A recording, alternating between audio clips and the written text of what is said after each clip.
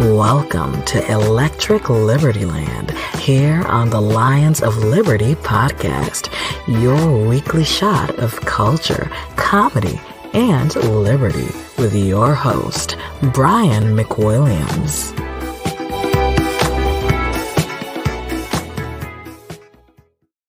Well, hello, everybody. Welcome to Electric Liberty Land, episode number 235, here on the Lions of Liberty podcast. And as I start the show, I want to tell you guys, you got to join our Patreon. I do my good morning fuckhead rants almost daily. Skipped it today. Had a horrible day, but yet I am recording this podcast for you, the people, because I adore you so very much. But you got to get in on this. You go to patreon.com/Lions of Liberty. You get our Conspiracy Corners. A brand new one just came out on just last week, actually. I have Do Nothing Man right now, the one and only Roger Paxton. Yes, of the Lava Flow. I have brought him back from the bowels of the earth from which he is farming, and he is recording the narration for the new Do Nothing Man episode as we speak here. It's going to be fantastic about the Musketeers, so you don't want to miss that. The return of Roger Paxton, guys. How does it get any better?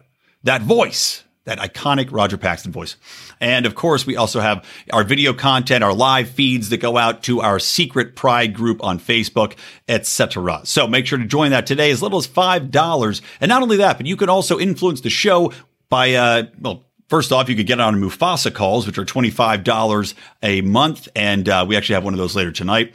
And for the low price of $50, you can actually help produce the show. And what we mean by that is that you can actually have us perform a review. You can suggest a topic. You get to produce a show here at the Lions of Liberty and decide what we talk about. One show per entry there. So again, patreon.com/Lions of Liberty. Don't miss out. Don't be a jerk. Kicking in the show, guys.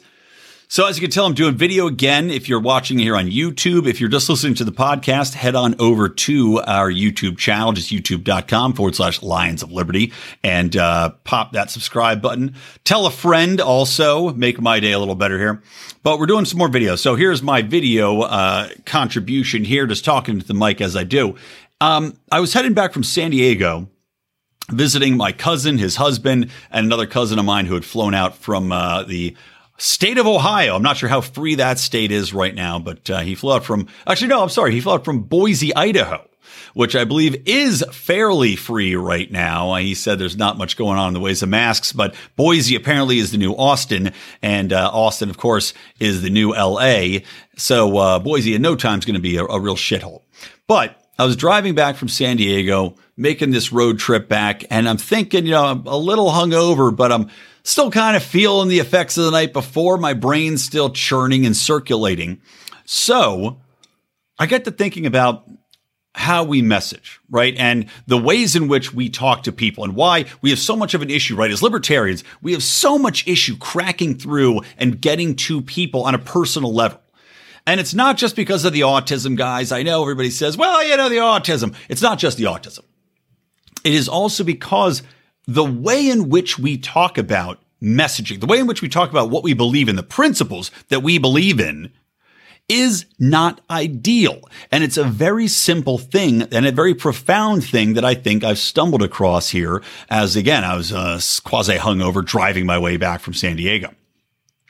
As you might have guessed by the title of the episode, it all boils down to your, not the, or the, however you want to pronounce it in your neck of the woods. Now, what I mean by that is that when we talk about the things that matter most to us, when we talk about things that libertarians are strong on, which is everything, but when we get out to the nitty gritty of it, the things that we are historically strong on, historically have the strongest foothold when we talk about how we argue with people and how we try to get people to see our point of view, the way in which we view the world. We talk about things like the war on drugs, the police state. We talk about the Federal Reserve. We talk about the, drug war. So think about how that impacts people, because we're not talking to these people specifically in their own terms, reaching out to them as individuals, right? We're not talking about their communities head on. Right? When we're talking about the war on drugs, when we describe it in that way, It's this monolithic thing that they may or may not have been involved with. Yes, there are a lot of people that we know that were incarcerated for using marijuana. We were incarcerated for nonviolent crimes that were still in jail to this day because of that 3-strike rule nonsense that's still being applied in many places. When we talk about things monolithically, the war on drugs, we lose the impact to the everyday person. Right? The way in which we talk, like most people who are living in nice neighborhoods, most suburban voters, most of the people that push the most progressive practices, right? Or most of the people that push the most conservative practices that might be against the war, for the war on drugs, are people that are probably not directly affected by it, right? We think about that. Think about your Christian conservative buddy who's pro-war on drugs. He thinks that every person that uses drugs, that has ever smoked marijuana, that's ever snorted a little heroin or whatever it might be, he thinks those people are the scum of the earth. Why does he think that? Well, because he's never encountered them. Because her parent-teacher association doesn't have a lot of people that are openly using drugs or have been impacted by the war on drugs. So they don't associate that with their communities. Thus, we need to change the way in which we address that topic with these people, right? Take the military-industrial complex. We talk about this thing again, monolithically. Well, the military-industrial complex is terrible because of X, Y, and Z, all right? It's spending all this money. It's sending people off to fight in these wars. But how many people really go that you know?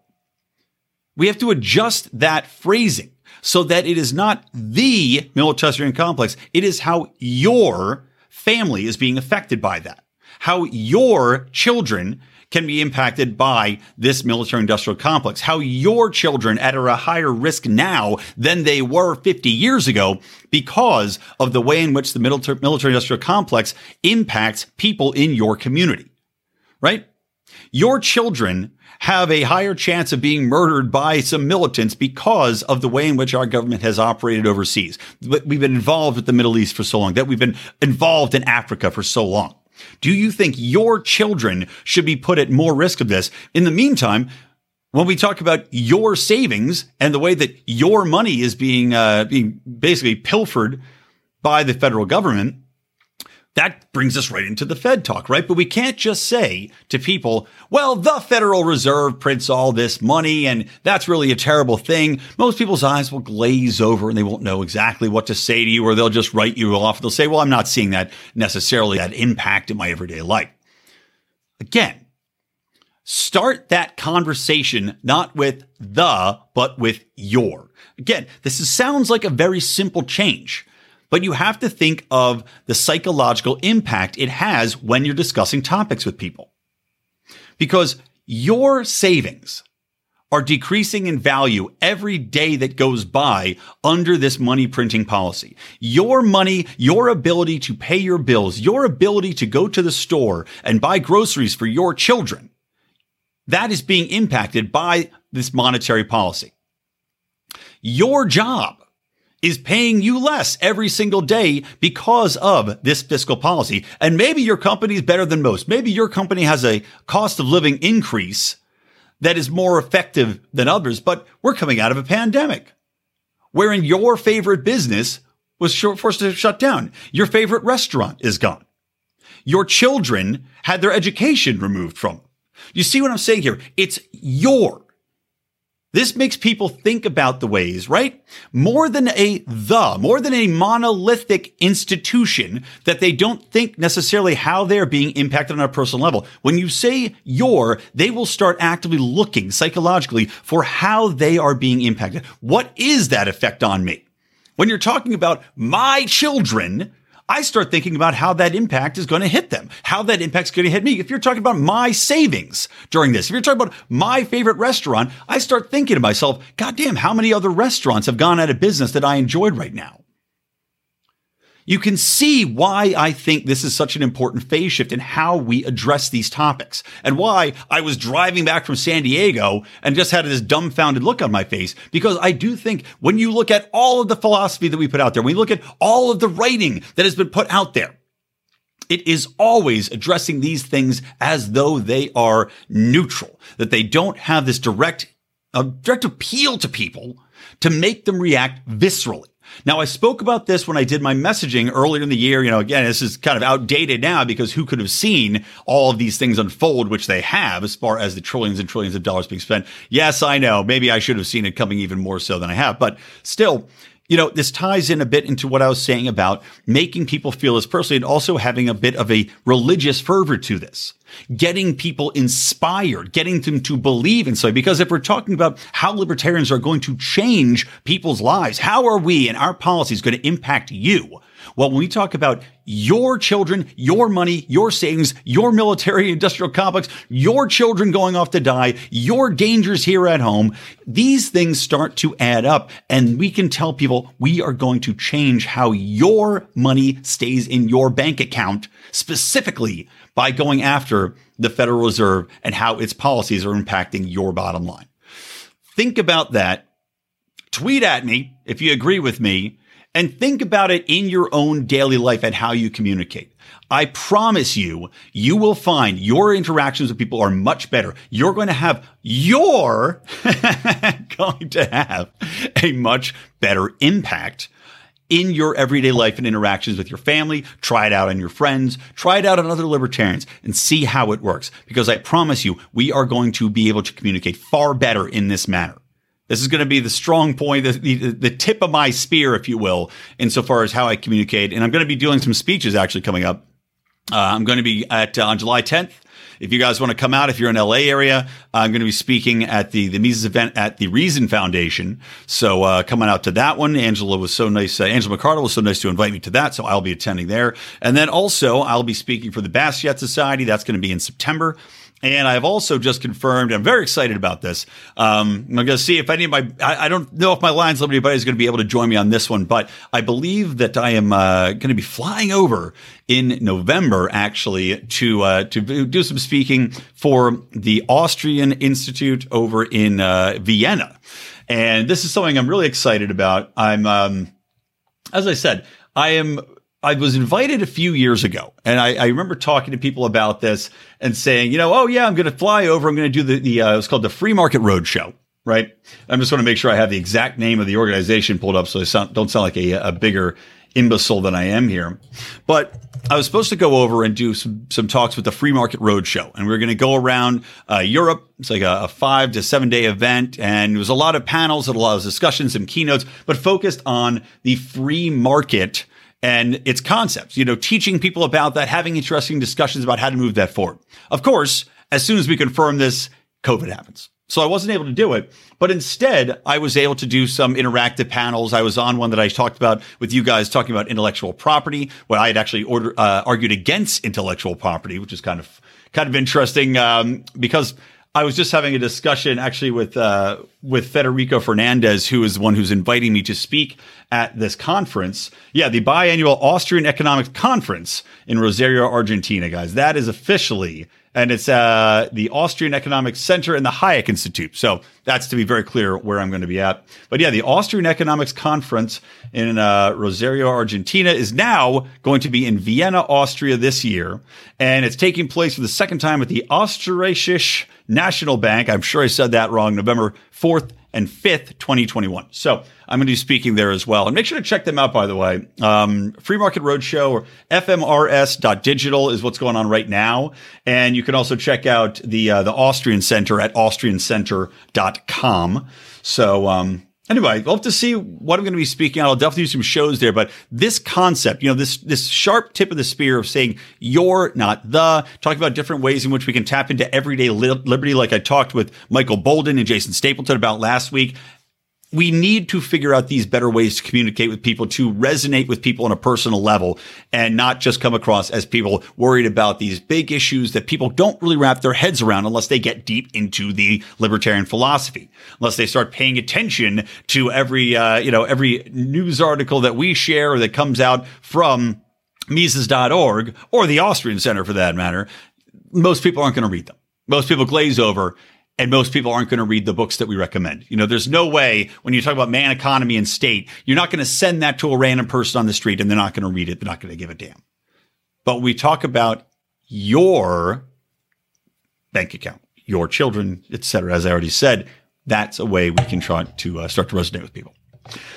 All right, next topic here on the old show. Well, actually, you know what? Before I get my next topic, I want to tell you guys about another podcast. Highly recommend it. It is called Burning Daylight. It's from a cowboy, Matt McKinley, a good supporter of our show and obviously a sponsor. But his show is fantastic. It's a real-life cowboy show where they're talking about everything from literal cowboying through to liberty, freedom, economics. You know, it's interesting to hear. You know, we're talking about on-the-ground practical applications, talking about how he lives his life and how he's trying to find his own freedom and in his chosen career and the obstacles that they encounter, some of the friends of his that have encountered different obstacles along the way insofar as just cultural differences and how he's fighting every day for his own freedom. So check that out again, guys. Burning Daylight, burning with an N apostrophe, Burning Daylight.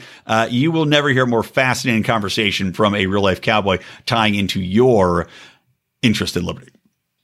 So, changing topics here, we have to talk about the fact that John McAfee was found dead in his cell. They say it looks like suicide. And they, of course, is the Spanish government, the Spanish police department that had McAfee in jail. Now, John McAfee was on the run. As we all know, he was accused of money laundering and some other crimes by the U.S. government. But the interesting thing about this is that he had said, I will never suicide myself. In several different tweets and Instagram posts, he had said, if I'm ever found dead, I didn't do it. Right? He has a tattoo on his arm that says money sign whacked, I believe, whacked, W-H-A-K apostrophe D. I think he spelled it some funky way. But when a man goes out of his way to say, I was killed, you know, I would never have committed suicide. Now, granted, he had been approved for extradition to the United States. But at the same time, when somebody goes out of their way to say these strong phrases, to say they would never suicide themselves, you have to wonder, right? You have to think to yourself, somebody got to him. Somebody knew he was going to be x-rayed. What's he going to say? What's he going to do? What secrets is he going to share? Because maybe he was involved in money laundering. I mean, it wouldn't surprise me. McAfee was quite an interesting character.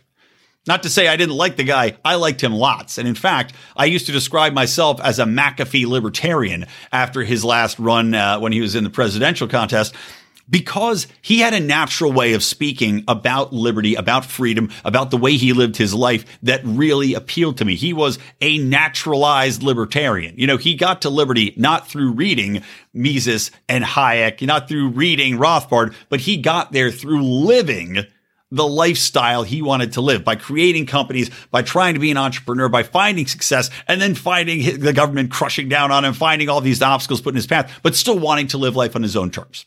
And I think he did a great job in doing that for the most part. So rest in peace, John. I do not think you killed yourself. I think you were 100% killed, suicided, if you will. And I will be looking to see what comes out. He was promising a dead man switch. Will we get it? I don't know. I haven't seen anything come out yet. There was an interesting post on Instagram just of Q, and we were talking on a Bravo. I'm sorry, not Bravo. That's the old name of the show. On The Boring Podcast, BOHR-ing podcast, which is me, of course, Brian, Odie, Rico, and Howie. And, Brian, Odie, Howie, Rico, BOHR, Boring Podcast, wherein we were talking a little bit about that. So check that show out too, by the way. It's a fucking hilarious podcast. It is a pure comedy, shooting the shit. We do a little bit of reality TV breakdowns. We're just starting up Below Deck Mediterranean, talk a little bit 9 Day Fiance, but also we have fun. We tell jokes, crack wise, and play a lot of fun little games in the meantime that we've been making up as we're going along. My favorite recent one is called What's in That Ass, wherein we try to do a little 20 questions as far as people that have gone into the emergency room, and we try to figure out what's up that butt. So anyway, McAfee probably has a story, if we're being perfectly honest about that. But we were talking about how he had posted this Q Instagram, right, post, and how that was just interesting. And that you go, okay, maybe it'd be pretty funny if he was Q, you know, like from QAnon, and just had been messing with people this entire time. He's just posting shit to get people riled up and go out and, you know, do stuff. Wouldn't surprise me. All right. Next topic I want to move on to is that a fact checker named Poynter, Poynter, demands local news reduce their crime coverage because it fuels, quote unquote, systematic racism. Now, two things on that. Number one, local news coverage is pure garbage anyway. I mean, in truth, every news coverage is pure garbage. If it bleeds, it leads. That exists for a reason. We know that they like to play up the dangers in society, that we know they like to convince everybody that there's a murder on every corner, that your children are going to be kidnapped, that we've got, pedophiles hiding in schools. Now, some of that is true. Don't get me wrong. But, and this is something that Reason's written about, the Free Range Kids is a big organization. I'm blanking on the name of the woman who runs it right now, but she does great work pushing back on these lies, pushing back on the concept that every child is going to be massively at risk just by walking to the end of the street, just by going to the park, and that we don't need child protective services called every time to come and get your kid if they decide to skateboard one block too far into the neighborhood. But the news is to blame for that, just like the news is to blame for our understanding of COVID, our understanding of basic risks that are in society today. They are vastly exaggerated. Now, this can easily tie into government influence. We talk about the need for government because of all these dangers, right? We have to have a massive police state because of this danger and that danger. We have to surveil you on social media because of domestic extremists. We have to have CC cameras on every street corner because of pedophiles snatching your children out of shopping carts. All of these things are built up in order to buttress the state. I mean, let's be perfectly clear about that. The news is no longer a check on the state. They are working in conjunction. It's a state apparatus. We see how many members of the CIA end up working at all of these major news stations, and that's a trickle-down effect. In addition to that, you see more and more often now that local news is just running prepackaged news stories that are issued from the government directly. We no longer have an act. There was an act that existed previously that protected us from domestic propaganda. That is now gone. Thus, you do see government propaganda working its way into mainstream news. Of course, the government also has its own mainstream news. They say it's targeted at these people that are abroad, but it is essentially a 24/7 news service just creating propaganda, whereas pushed out to different countries, used to convey questionable messages about the governments that they're piping these things into, but of course also really hyping up the general America's great, look at us, blah, blah, blah, blah, blah. But to my point here, some of those news stories are repurposed into your everyday news feeds. But saying that we have to reduce crime story coverage specifically because it fuels systematic racism is bullshit, especially when we look at how the different, we get into trouble when we try to talk to people about how it's not just talking about the impact of the war on drugs and how that impacts your community, because so many people don't get impacted by it, like I was saying earlier. So how would we cover this? They're saying we can't cover it because it fuels systematic racism. However, we know that disproportionately the people committing violent crimes are in fact people that are of color. Be that black, be that Hispanic, they are predominantly people of color that are partaking in these actions. And it's a very small segment of the population, mind you. It's not like saying every black person is doing it, but there is specifically, it's like young males between 16 and 30 commit something like 60% of the violent crimes that are occurring right now in the United States. And those are the ones that are reported. So to say that we shouldn't cover these crimes because it fuels systematic racism, well, that's bullshit. People need to know the basic facts. And we look to the broader Black Lives Matter movement and how the whole concept of police shooting black people at a higher rate, that's all nonsense. It's completely incorrect. So if anything, I would argue that these crime coverages talking about police shooting black people, if anything, are pushing back against systematic racism if you're going by the BLM definition. Because we know for a fact that if somebody is shot that's white, it gets nowhere near the coverage in the news media, now anyway, as someone that was shot that was black. In fact, we've seen news media go out of their way to not say a person's color in a news story. And that's what they're pushing for, by the way, is they're saying, take all the color out of it and just report on this or that. And we've seen, again, like I said, it just recently, there was an article wherein they specifically leave out the color of the person that was shot if it's not a black person. Or in the case of Portland recently, the cops shot somebody. Antifa started getting all riled up, and the police actually made an active announcement, put out a press release saying, hey, everybody, chill out. We shot a white guy. Can I get a job working for the Portland Police Department? That's all I'll do is just put up press releases that they shot white people. So it's interesting. And it's kind of a two-sided thing of this wherein, yeah, okay, I could see what they're saying and I agree with it in one aspect. And that comes to the larger criminal justice system, right? Because I was having a conversation with a buddy of mine named Eric. And we're talking about how so often you can have misconceptions based upon race and why, if we're talking about the criminal justice system, why can't we have everybody come on there and almost in an anonymous way, right? You know, you've got people that are witnesses that come in, they mask their voice, they mask their face, they show them anonymously so that they can't be found out and killed by the mafia or whoever it might be. Well, can't we do that with, let's say, anybody that comes into the criminal justice system? Why does the jury have to know what color the defendant is? Why do that mean? Frankly, that would take out a lot of that jury selective process wherein you're trying to stack the jury. Let's say it's a black defendant. Now you're trying to stack the jury with all black people. Well, if they don't know what color the person is, doesn't that make it a little bit easier to get a neutral jury in there? Doesn't that help everybody involved? Now, I know practically speaking, this would be hard to do because the lawyers are going to know the people. They're going to meet with the people. They're going to select the juries based on whatever.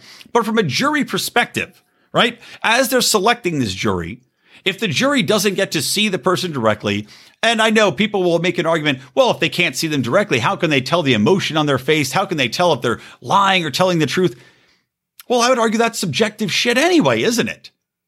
How many times do we see people go to jail because they're just not good on the stand, that they look nervous, that they're sweaty? Or maybe that just the people in the jury are racist. They don't like the color of them. Like there's an equal number of arguments, in my opinion, to make against being able to see somebody in the active jury room rather than just having it be in neutral. You're in a box, your voice is masked. Then that way they don't know what race you are, what color you are. They don't know your background. They don't necessarily even know if you have an accent or not. And they definitely can't see your face to see if you're sweating or not. Seems to me this might be something worth trying. Seems to be taking a little bit of the subjectivity out of this process or the taking the subjectivity or taking the intentional subjectivity of I share a color at this person out of this process might get us a little bit better results, especially now in the current climate. Now, this one I haven't thought through as much, by the way. I don't plan to give any speeches on this, but I figured it kind of naturally came up in the news articles going through this week, so I'd share it with you guys. All right, what's next? I did want to talk about kind of an interesting story tying into this whole systematic racism thing in that Brandeis University put out a whole bunch of guides warning students not to say, and let me scroll down, look at this, picnic, rule of thumb, or several other words because they are quote unquote oppressive. Now, Joyce Carol Oates, who I think might have been a graduate from Brandeis, she's a famous novelist. I remember I had to read her growing up. I was an English major, of course. She has spoken out against this. Oh, here you go. Here's the whole list. You're not allowed to say killing it, picnic, rule of thumb, prostitute, go off the reservation, you guys, freshman, crazy, lame, victim, survivor, tribe, powwow, spirit animal. Really, you can't say fucking spirit animal. Mentally ill, addict, homeless person, disabled person, trigger warning. So now you can't say disabled person. You already can't say retard. We know that. Trigger warning. You can't say trigger warning because apparently that's triggering. Take a stab at. Like, why can't you take a stab at? Or do they have a lot of killers on campus that they're offended by taking a stab at something? Are they failed killers? Is that why you can't take a stab at something? People are so bad at killing, they get approved for college applications, they get on campus, and then we have to take care of their fucking mental state by saying, don't take a stab at. You'll hurt somebody's fingers. Their feelings. Policemen. You can't say policemen. Congressmen are insane. So this is the list. Now, Joyce Carol Oates had come out and said this is a bunch of BS, rightly so. She's a novelist, and we understand how you can't say that words you just unanimously have to be boycotted because of the way in which they might make people feel. And Brandeis was arguing that picnic could not be said because in some instances, people would go to see a black person lynched and sit down and have a picnic there. Not that this was the genesis of the word picnic, not that every picnic for the first 60 years of American history was based around lynchings. None of that. Just that at some point, somewhere in history, somebody had a picnic during a lynching, at least according to some reports. I mean, this is the madness that we're dealing with here. This is why you're talking about critical race theory, which is what everybody's talking about. And I know I'll probably get into that a little bit more next week. I'm going to be having on Olivia Rondeau, who I'm really looking forward to. She is, of course, a collegiate wrestler. You may have heard about her. So she's going to be coming on. So maybe I'll talk a little bit about CRT with her. But this is why you can see this insidious nature of this type of thought, right? And CRT ties into that, kind of getting into racial essentialism, getting into labeling certain words, certain phrases, and of course, teaching your children that they are different because of their color, that they need to operate differently within the world, think differently within the world at all times because of the color of their skin. I mean, this is a sickness. And it is invading into every aspect of life. And that is the problem here. When we talk about just basic communications. And I said this before when we talked about math and how math was racist to some people now. You couldn't teach the Western version of gravity, right? You had to avoid referencing certain people and certain accomplishments because they were white males based in colonialism and all this other shit. When we talk about that, you're talking about breaking down the way in which people communicate. And if we're breaking down the things that we agree on, the meanings of words that everybody uses universally, and saying you can no longer say these things because they might be hurtful in some way, and now you're teaching children that these words are racist or have racist implications, you are breaking down the common bonds of society. Right. And that is a bigger issue than people want to let on. And is really what I find most worrying about all of this CRT, all of this race baiting that's going on in colleges, and all of this changing of what is taught and how we look at history. If we don't have some sort of commonality in what we can view as these things occurred in a certain manner, right? And that's not to say that history is accurate completely. I know that history has been written by the victors in many cases, but there is some sort of objective history out there that most historians agree on based upon facts, based upon documents that have been found, and the recreation of the people in their own words that were there at the time. And to reject those things, to reject the words in which they're using, to reject the math that they live by, this is just craziness. So one thing that's kind of interesting, though, is, and I think Florida just approved this. Yes, new law requires Florida students to be taught about the evils of communism. I'm very torn on this. Not because communism isn't one of the greatest evils that has ever overtaken humanity and is now a threat, I think, more than it has been in the past 50 years of reemerging. At least socialism, which of course leads into communism, is threatening to reemerge. But I'm reading about this, this being taught about the evils of communism. I think this is a good thing. And I think that empirically, it is a historical fact that's hard to argue with, that communism is a evil. It is a ultimately corruptible system of governance that takes away people's freedoms, that takes away people's ability to live, and has led to mass starvation, mass deaths, and just tragedies like the world has never experienced under any other form of government. Not even dictatorships, not even, not even your theocratic rulers have really incorporated the levels of mass starvation, mass incarceration that we've seen under communism.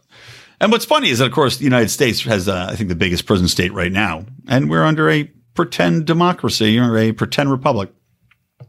But we also see a new poll just came out saying that the growing majority of young adults in the U.S. have a more negative view of capitalism, according to a new survey from Axios and Momentive. Now, granted, Axios, I think, probably skews left. I don't know what Momentive is. But according to their survey, 54% of Gen Z adults said they had a negative view of capitalism, while 42% reported having a positive view. The number of 18 to 34-year-olds who have a positive view of capitalism also appears to be shrinking. 49% said they had a positive view. 46% said they view it negatively. Just 2 years ago, 58% said they viewed it positively. So that's a problem. And again, this ties into, I think, how we communicate your versus the. We talk about capitalism. Capitalism is the greatest gift to Americans, not only Americans, the greatest gift to the world insofar as it has lifted people out of poverty. But we need to make that personal.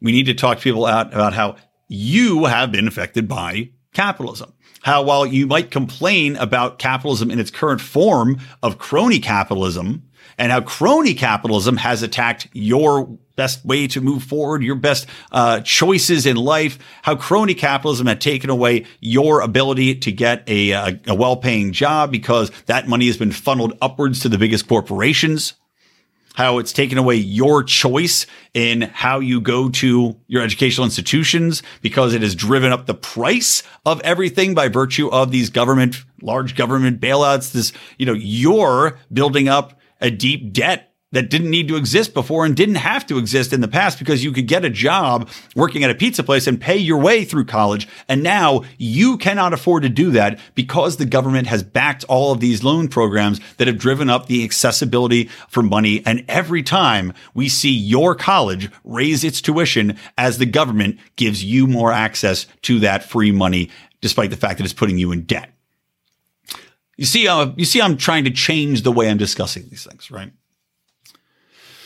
But anyway, so we get back to this concept of forcing people to talk about the evils of communism. I mean, right off the bat, if you're talking about a bill that says you have to teach the evils of communism, well, from a pure messaging standpoint, that's going to make people suspicious of it, is it not? I mean, for Christ's sake, you talk about the evils of something, you're not going to get necessarily a fair shake at it if you're only teaching the evils of it. Better to just say you need to teach the historical facts about communism, the historical drawbacks about communism, so that people can make their own decisions on these things. Maybe Florida doesn't trust its teachers to do that because we've seen teachers' unions are more or less now getting behind CRT, getting behind socialism, getting behind Marxism. These people have been trained in this. They're coming straight out of these college environments wherein they are sold this false bill of Marx's goods, and they want to teach it to our children. And if you believe, I can't remember what Russian diktat was talking about, how this was Russia's grand plan to slowly infiltrate American universities. It certainly seems like it's come to fruition.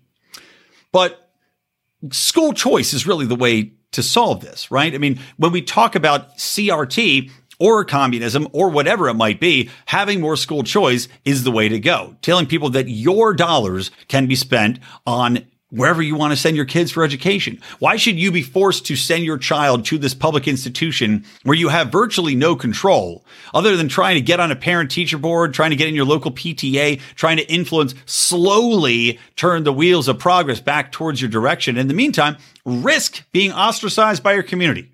Risk having the local news media do a profile on you daring to stand up and say what you believe in when it comes to teaching your child to hate themselves if they happen to be white.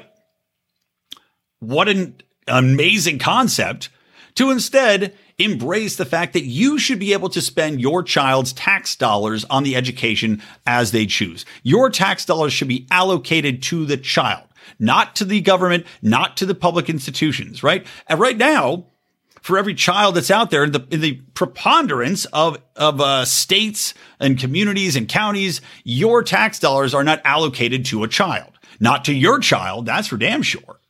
Instead, they're allocated to a school based upon the presumption that your child will be going there. So if you want to pay out of your pocket for some private institution, go for it, but they still get your money regardless.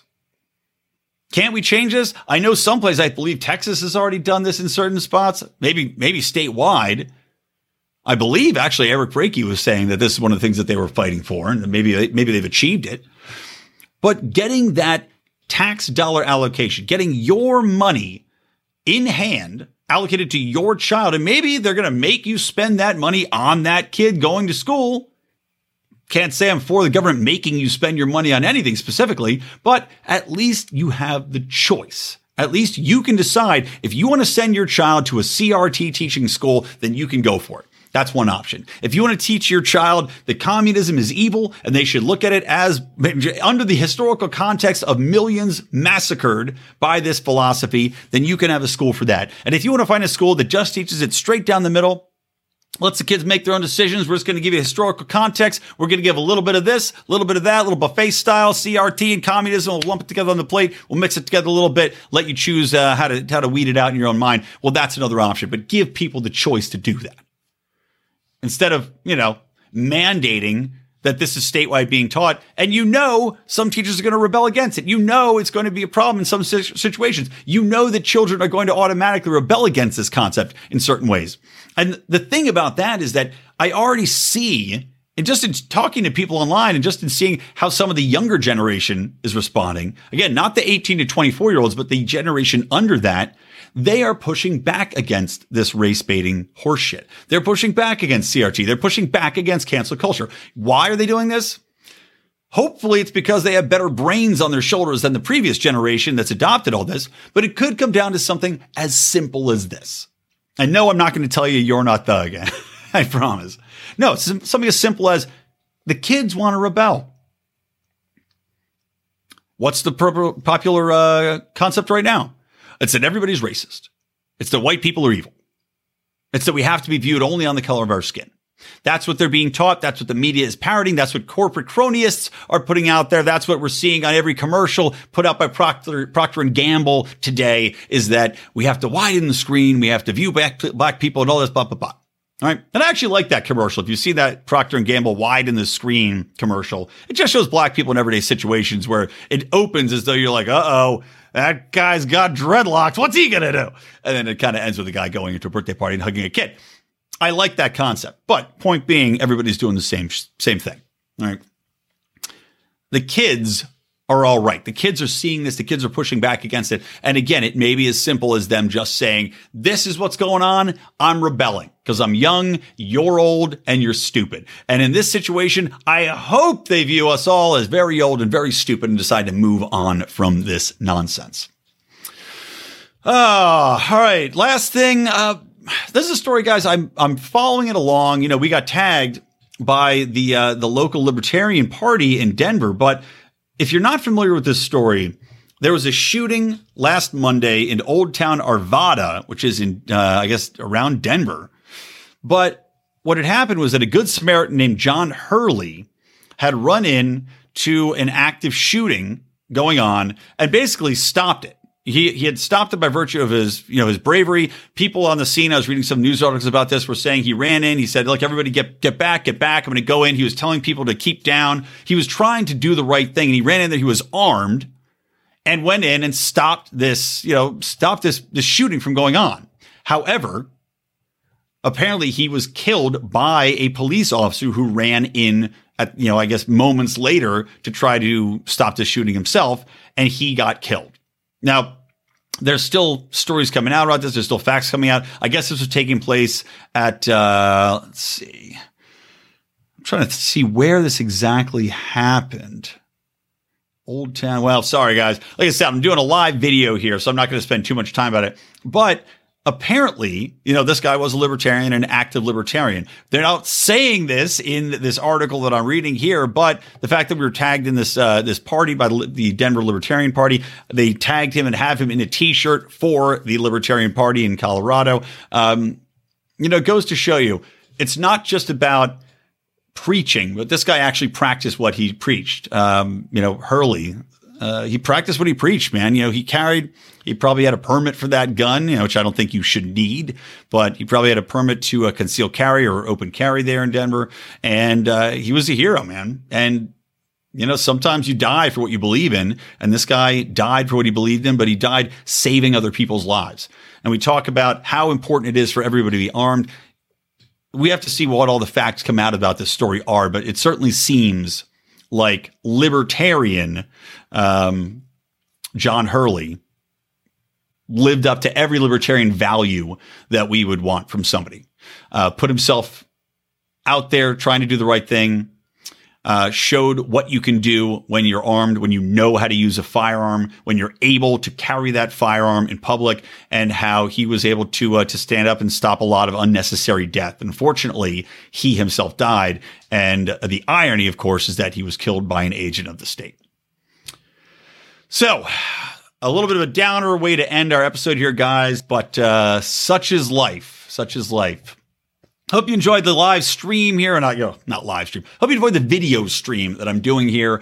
I'll probably get a little bit better at this as I go along. I'm trying to figure out ways in which I can kind of edit it. Today I'm using StreamYard because it allows me to start it up, have my little intro music, and have the nice backgrounds and the branding up here and all that good stuff. So don't forget, please, to subscribe to us on YouTube. We're going to be doing a lot more video content if you haven't realized that by now. So go and subscribe on YouTube. If you haven't already subscribed to the podcast, audio podcast, do me a favor, go subscribe to that too, guys. We're still trying to grow this show. I just got some, it's been a horrible year. I got more bad news today insofar as my my regular career and just, yeesh, man, my God. So I would love to this, as would John and Mark. We would all love to be doing this full time, to come to you guys, be able to do far more content for you, far more podcasts, far more in-depth content, podcasts. I'm losing my mind as I'm talking here. More in-depth content is what I'm saying, and be able to dedicate far more time into doing this. But to do that, we got to get a lot bigger. We got to get a lot more of you people on our Patreon, patreon.com/Lions of Liberty. So guys, that's going to do it for me. Reminder, listen to Mark Claire on Mondays with the flagship Lions of Liberty show. Of course, we got John Odermatt with Finding Freedom on Thursdays. So listen to that tomorrow. Make sure to subscribe to all of them, guys. And please do share the show. I feel like this show was especially important, right? I'm telling you. You might not think that what I was saying at the top of the program is profound. I'm telling you it is. I've been doing messaging, I've been doing public relations communications for almost 20 years now. I am telling you, this kind of shift in how we think about talking to people will pay off massively. Please share this show. Please tell a friend. Please post this around to the other groups you're in. Please retweet it. Follow me on Twitter at Brian McWilliams. Follow us at Lions of Liberty. And be a good Samaritan in that way, even if you can't be as good a Samaritan as John Hurley was in his heroic act. All right, guys, that's going to do it. From me, Brian McWilliams from the Lions of Liberty, and from Electric Liberty Land, always stay plugged in to Liberty.